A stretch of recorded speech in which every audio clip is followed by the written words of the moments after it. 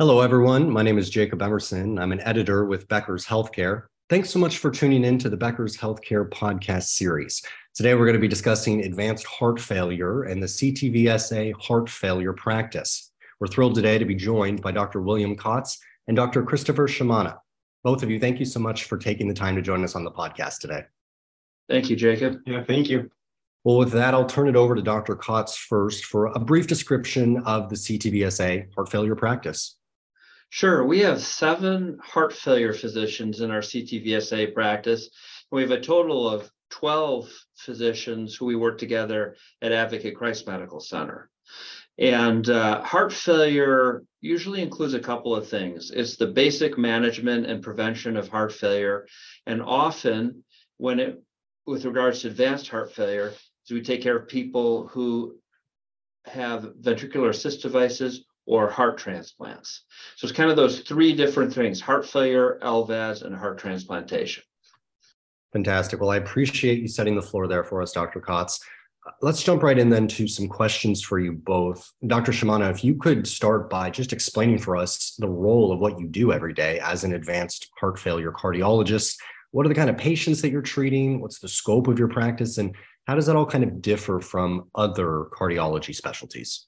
Yeah, it's a good question. As Dr. Kotz had mentioned, part of what we do is we do take care of patients that either are being evaluated for left ventricular assist devices or LVADs.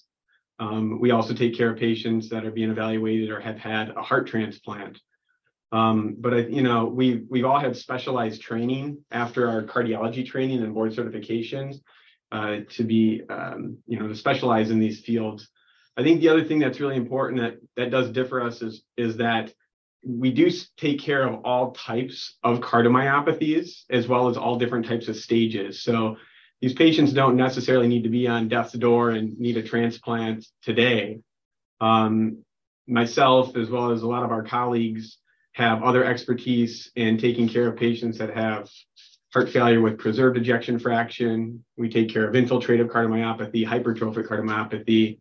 And as I mentioned, even patients that maybe are not quite at the advanced stage of heart failure, because we really focus on the intricacies of maybe the diagnosis, but also the management of all these patients. And if they do progress in their disease, to getting them to that next step, such as heart transplant or LVAD. I see. So you both have specialized training beyond normal cardiology, and you can serve patients who have had LVADs or heart transplants, among other things. Dr. Kotz, I'm wondering if you could kind of zoom out for us a little bit and give us the wider context on the scope and the scale of heart failure in the U.S. Why are we talking about this today? I mean, why is this such a big deal? It's a big deal for a couple of reasons. The 2 main reasons are it's very common. About 6.5 million Americans have the diagnosis of heart failure. And if left untreated, it can become very serious and limit people's lives. And even if it doesn't do that, it can impair people's quality of life.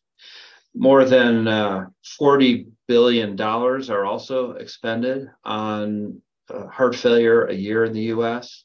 So it's obviously also a big cost, but we're actually obviously more interested in people's lives, and it just has a tremendous effect on how people live. Wow, 6.5 million Americans with heart failure. It's a very large number. So given that this is so prevalent and obviously such a significant illness, how do you both think that we should be diagnosing heart failure before people really get sick? Yeah, well, like any area of prevention, it's important to get there early and important to assess people early.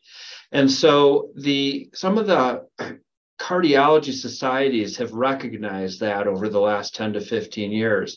What they've realized is that there are a lot of key disease states that lead to heart failure: high blood pressure, hypertension, obesity, perhaps someone received a chemotherapeutic agent that might affect the heart, coronary artery disease. All these things can lead to heart failure. So in a sense, these are conditions that some people would consider very early heart failure. So if you have anyone who has any of these issues, you can consider doing more of an evaluation. first of all, treating those conditions to prevent heart failure, but also perhaps looking for heart failure in certain cases, like getting an echocardiogram or something called an NT-BNP test to look for whether that patient may have heart failure. So in the right patients, there's a higher prevalence of heart failure. You can look for it, evaluate it, and treat it. So if we're talking about catching these issues earlier, are you finding that there's certain medical problems that are more prone to lead to heart failure, or are there ways that developing it can be avoided in terms of living your life? Or are there medications that can prevent it? Yeah. So take, for example, coronary disease, one of the more common cardiac problems in America. There's way better treatments over the last 20 and 30 years for treating that and evaluating for it. You can get stress tests, you can do angiograms. And in terms of medications, absolutely. In many of those patients, it's recommended that people get on ACE inhibitors and beta blockers. And those medicines are also, it turns out, treatments for heart failure. So if you can treat these things earlier, and we see less of these heart attacks resulting in heart failure than we used to, but we still see a lot of it. For example, in high blood pressure, treating high blood pressure overlaps with the treatments for heart failure as well. If you can get to that early. Losing weight, there's something called metabolic syndrome with obese patients with glucose intolerance, where you want to lose weight, eat better, exercise, and you can prevent heart failure that way as well. Diabetes is another key risk factor for heart failure, in which there are medications for that. And in some of these patients, certain medicines that we also treat for heart failure, you can take and prevent heart failure. So there's lots of different areas, and prevention is obviously the area where you can, save the most lives and decrease morbidity the most. Sure, absolutely. So plenty of ways to prevent this, and treatments, it sounds like, have improved over the last few decades. What about medications that are used to treat heart failure once it's an issue? Yeah, once it's an issue, now there are 4 major medications we recommend. 25, 30 years ago, there was one new one, that was ACE inhibitors. And so there are 4 major groups now, and those are ACE inhibitors, or ARBs, angiotensin receptor blockers, beta blockers, mineralocorticoid receptor blockers like spironolactone, and finally medications like, SGLT2 inhibitors. And so those 4 different pillars are what we try to get everybody on right now. And all of these medicines, every one of them, can improve survival in patients with decreased heart function. And in some cases, they can make the function better, and they can lead people to having less symptoms and, as I said, living longer. I see. So Dr. Shimana, then Dr. Kautz just mentioned there's 4 pillars of medications recommended for the treatment of heart failure. Can you tell us a little bit about your experience directly treating heart failure patients? Do these medications work? Can all patients tolerate all these medications? Yeah, I mean, it's an important discussion to have. The patients sometimes ask us if these medications work. Other care providers may ask us the same thing. I think my response to that is kind of a very general statement, is just to say, yes, these medications do work. We have lots of very good data over the past several decades, well-designed trials that each of these different pillars of medications show benefit to our patients. There's even some other medications that may be used at times. I think a lot of care providers are very confident and pretty consistent on using some of the medications that showed early benefit back in the late 80s and 90s, even specifically the beta blockers and the ACE inhibitors, as Dr. Kautz had mentioned. But it's important to understand that over the past several years, we've had some new medications that have come out, such as the SGLT2 inhibitors and sacubitril/valsartan, which is something that falls under the class of angiotensin receptor neprilysin inhibitor. People ask us, is it too much medication to be giving these patients? I think what's important is I go back to the original data with the beta blockers and the ACE inhibitors, and we know those medications have benefits. But importantly, these newer medications like SGLT2 inhibitors and sacubitril valsartan, those medications, they not only showed benefit in the trials, the heart failure trials, but they showed benefit in patients that were on background therapy with beta blockers and ACE inhibitors. So ultimately, each of these medications kind of has an additive effect, the more of them we use. Which then, of course, goes to the question is, as you mentioned, well, one, do patients tolerate them? We get questions about this. Sometimes the blood pressure can be lowered with these medications.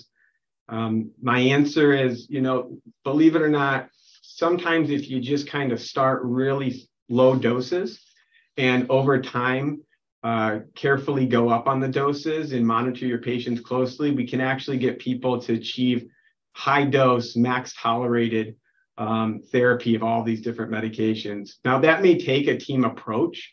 If you have availability to a heart failure clinic that has nurses and advanced practitioners that are educated on the side effects and how to titrate and manage some of these medications, that can be a big help to get people on good therapy. But ultimately, we should continue to try to push them. And then the last thing is, are the patients going to take them?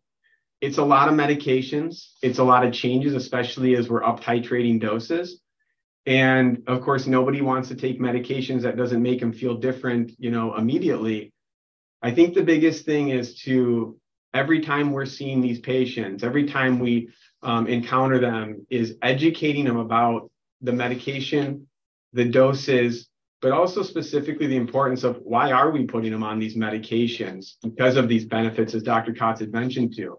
These have been shown to improve survival, reduce heart failure hospitalizations, help people feel better, and maybe even recover their left ventricular ejection fraction. Yeah, and I appreciate you making that point because it's a really good one, that these medications, they work, but how do you convince patients to take them at the end of the day? So now that you both have this depth of experience caring for heart failure patients, are there any important points that you wish that you knew personally about patient management earlier in your career or even in your training? Yeah, I think one of the things is that kind of progresses in one's career, that it's really important to listen to the patient and know that all patients are coming from a different place. And there isn't always one right answer for treatment. And you have to sometimes modify things depending on the specific individual. So I think that's one thing, I've certainly learned over time, is that listening to the patient, sometimes we'll have these very advanced patients, and not everybody wants these life-saving therapies when they're very ill. Most people do. But I think having really in-depth discussions with these patients about these things to really understand what they want after they're informed. Our job is really to inform people with what we know about the data and survival, things like that, and let the patients and the families are also very important in some of our more advanced heart failure treatment options like transplant and mechanical assist devices. It's a great point. I think we could probably go on for hours about things that we've learned over the years. I think some important things that I learned early on is, I think back to even my days in residency training, we all see patients, doesn't matter what field you're in, we all see people that have heart failure. There's this tendency, though, to think that it's an acute issue. And the reality is, unfortunately, is even though people come in sick to the hospital, we give them medicine, we give them diuretics to get fluid off of them, we make their breathing feel better, we get their blood pressure better, they come and see us in the clinic. I think one thing that's important to remember is that this really is a chronic disease. And no matter how good we can get them feeling, even if we can recover their heart function, at some point in time, the disease is going to progress. So don't feel complacent with this disease that, you pat yourself on the back because you got someone out of the hospital and they look okay in the clinic. You have to just keep on watching them because at some point that day will come where things will get worse. And with that is, I think going to Dr. Kotz's point about talking to your patients and families, and sometimes what is really still, I think, humbling to this day is how much these really sick people can kind of fool you. You can see people come into your clinic and they look comfortable in a chair and they tell you maybe even that they're feeling okay. And when you really dive into it, you learn that, they're not walking as far anymore and they can't breathe as well when they do things, and they're changing their life to compensate for it. But recognizing some of these signs of when someone's disease is progressing, because the earlier we can recognize somebody's advancing in their disease is the earlier we can get on boards with to see if they need things like heart transplant or LVADs. Sure. And, Dr. Shimano, you bring up a great point that this disease is a progression that starts before a patient sees a specialist like yourself. So how would you like other physicians to refer their patients to advanced heart failure specialists, or when? And are there certain disease progression signals that they need an AHF referral? Yeah, another good question too. We a lot of times get referrals and stuff when it's obvious somebody's at that advanced stage. Whether they see them in clinic or the patient's stuck in the hospital. But there's other things that we have to kind of dive into. So, first off, I guess to answer the question, when do I want to see a patient? My rule of thumb is just, I'll see them anytime. If you have a heart failure patient that's, even if they're relatively stable, there's no such thing to me as a too early referral. I'm always happy to see them. I think Dr. Kotz is the same, to see them in clinic, make sure, is there anything else that, we should look into, any adjustments to the therapies? And, if their current cardiologist or, their primary care physician is doing a good job, we say, hey, you're doing a good job, and maybe they don't need to come back and see me right now. But I think for the most part, things to really look for, as far as if you are concerned, someone's starting to kind of go down that slippery slope and developing advanced heart failure. There's some nice little, things out there. There's something called the I need help, which, each letter is going to stand for something. For instance, I is a patient that is on inotrope medications like dobutamine or milrinone, or if they've ever needed to have them, they may not be on them now. That's a concerning sign if somebody needs those therapies. Assessing the New York Heart Association classification, if, despite your best efforts, your patients still are NYHA, 3s even, 3 or 4, those patients are probably pretty sick. Ejection fractions, 30, 25%, those patients are probably pretty sick as well too, and would warrant a referral to advanced heart failure. So it doesn't have to be an ejection fraction of 10%. We look at other things, the end organ function, when we start to see the other organs like the kidneys go bad, the liver goes bad, those are concerning signs. I think a big one that's overlooked is ICD shocks for ventricular arrhythmias. It's easy to kind of, somebody has a shock and we make sure the electrolytes are okay and we send them on their way, they look okay. But when somebody has especially a reduced LV function and they're being shocked, that may be something that's a sign that their disease is progressing. One big one I think that's often overlooked is recurrent heart failure hospitalizations. I think we've all seen the patients that are always in the hospital every month. And really what we know and the data shows us is that as people get sicker, it becomes harder for them to stay out of the hospital. And that's a sentinel event when somebody gets hospitalized. So we really have to take that seriously.